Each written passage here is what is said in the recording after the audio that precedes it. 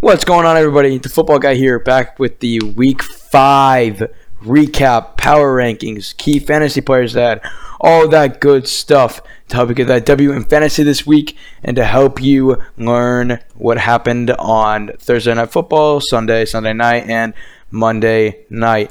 So let's get right into it. I'm actually going to start off not by recapping the games. I'm first going to... Actually, yes. Let's recap the games first, and then I'll give you my power rankings. So starting off Week 5, we have Rams and Seahawks. Seahawks get it done, 30-29 at home. Great game. Russell Wilson proving to me that he is the MVP at the moment. Maybe Christian McCaffrey. Rams fall to 3-2. Seahawks moved to 4-1. Jets at Eagles, 31-6. Eagles. Jets finally are getting Sam Darnold back this week at Dallas. Nothing really else there. Oh, Jets moved to what? 0-4? Jaguars, Panthers. Panthers get it done at home, 34-27. Another good game. McCaffrey going off every single week now. Leonard Fournette had a good game. Minshew had a decent game, pretty good game. We'll talk more about Minshew in a bit. Vikings at Giants. Daniel Jones didn't look great. The Vikings, they get 28-10. Again, not much else there. Besides, they play New England on Thursday Night Football tomorrow, 10-10. And, man, they're probably going to get killed. They have Barkley out, Gallman out, Sterling Shepard's out. I mean, Evan Ingram's out. It's going to be a train wreck.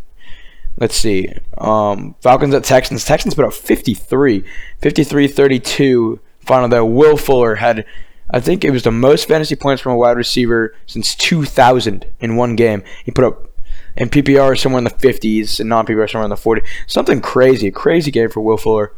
Buccaneers at Saints. A classic NFC divisional game. Saints get it done at home, 31-24. Bridgewater popping off a little bit here. Threw 3 to 4 touchdowns. A boring game. Bills-Titans. Both great defenses and mediocre offenses. Bills get it done on the road, 14-7. They moved to 4-1 on the season. Titans dropped to 2-3. Cardinals get their first win of the season at the Bengals. Bengals are atrocious. Bengals dropped to 0-5. Cardinals moved to 1-1-4. Or sorry, 1-1-3. And they went 26-23. Patriots at Redskins. Redskins, obviously, they fired their head coach, Gruden. And Patriots demolish again. Ravens at Steelers. They win in overtime on a Justin Tucker game-winning field goal. Mason Rudolph took a very scary hit. Had to saw off the face mask. Not a good scene. Ravens get it done, though, in an AFC divisional game. Bears in London against the Raiders. Raiders kind of shocked the world here, literally. It's in London. And beat the Bears 24-21. That offense is awful. The Bears offense is awful. Especially, I don't even know if Trubisky would make it better at this point because he didn't play well either when he was not hurt. But, man, they got to figure out something quick. Raiders take the dub, and they moved to 3-2.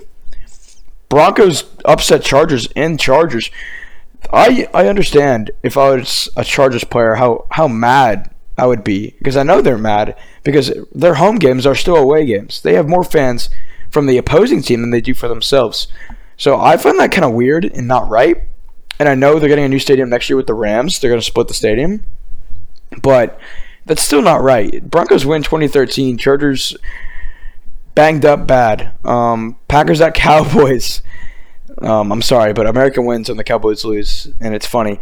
Packers 34, Cowboys 24. Really bad first half for Dallas, and then they tried to get back in it, and they really couldn't. Rodgers didn't even throw a touchdown. Aaron Jones put up 4 touchdowns against the Cowboys and had like 40-something fantasy points. He went off this week to get the Packers to W. Colts at Chiefs. So, yeah, just a normal Sunday night game, right? No. Colts upset the Chiefs in Kansas City on prime time. Held Mahomes to 1 touchdown. Colts win 19-13, and they looked damn good. 49ers and Browns. Browns coming into the season overhyped AF. 3-31 is the final. 49ers look amazing. They moved to 4-0 in the season, and you'll see where they are in my power rankings here in a second. Let's look ahead at some of the best games coming up for week 6. My personal favorite, Redskins at Dolphins. 0-5 versus is it 0-4? 0-4 versus 0-4? Something like that. Both teams looking for the first win. I think it'd be hilarious if they both tie. So the game of garbage there. So it'll actually probably end up being a good game. Eagles at Vikings is a great one. Texans at Chiefs is a great one. But my favorite game of the week is probably 49ers at Rams. And that's because 49ers are undefeated and Rams are looking to bounce back from their back-to-back losses.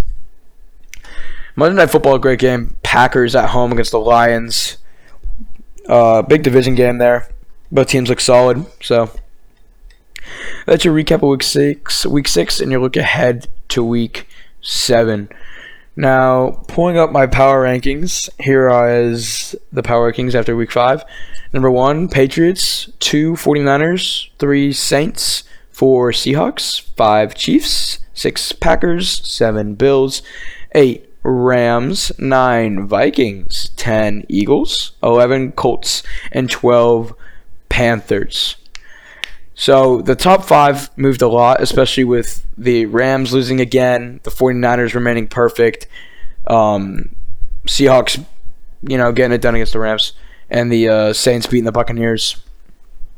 So that's my Week 5 power rankings, 1 through 12. Now here's some key fantasy players to add for your fantasy teams to help you get that dub, or if you just want to try to expand your bench a little bit, have some good depth. Number 1, Gardner Minshew. He's looked very good, very consistent against some pretty good defenses too. And he's the people's champion. Everybody loves the stash. He's right now he's the favorite person in the city of Jacksonville. It's not Leonard Fournette. It's not Jalen Ramsey because he's causing a bunch of problems. It's Gardner Minshew. He's holding that team together. Number 2, Gerald Everett, tight end for the Rams, put up back-to-back weeks in double-digit fantasy points. And he's getting a lot of targets too. Number 3, from last week as well, Auden Tate for the Bengals. He's going to split some. Look, the Bengals suck. And they have Tyler Boyd, who gets a lot of the targets and a lot of the catches. Along with Eifert gets some. And but Auden Tate's the wide receiver too, especially since John Ross is out. So he's going to keep getting some looks. Number 4 is Golden Tate. And I say this because the Giants have no weapons. They have Daniel Jones. And that is literally it on offense because everybody else is hurt. So number 4, I got Golden Tate because he provides a good value, not against New England, but just from a pure value perspective. And then number 5, I have Elijah Penny, also on the Giants. I don't really know how I feel about this one because the Patriots defense is just so dominant, especially at home on prime time.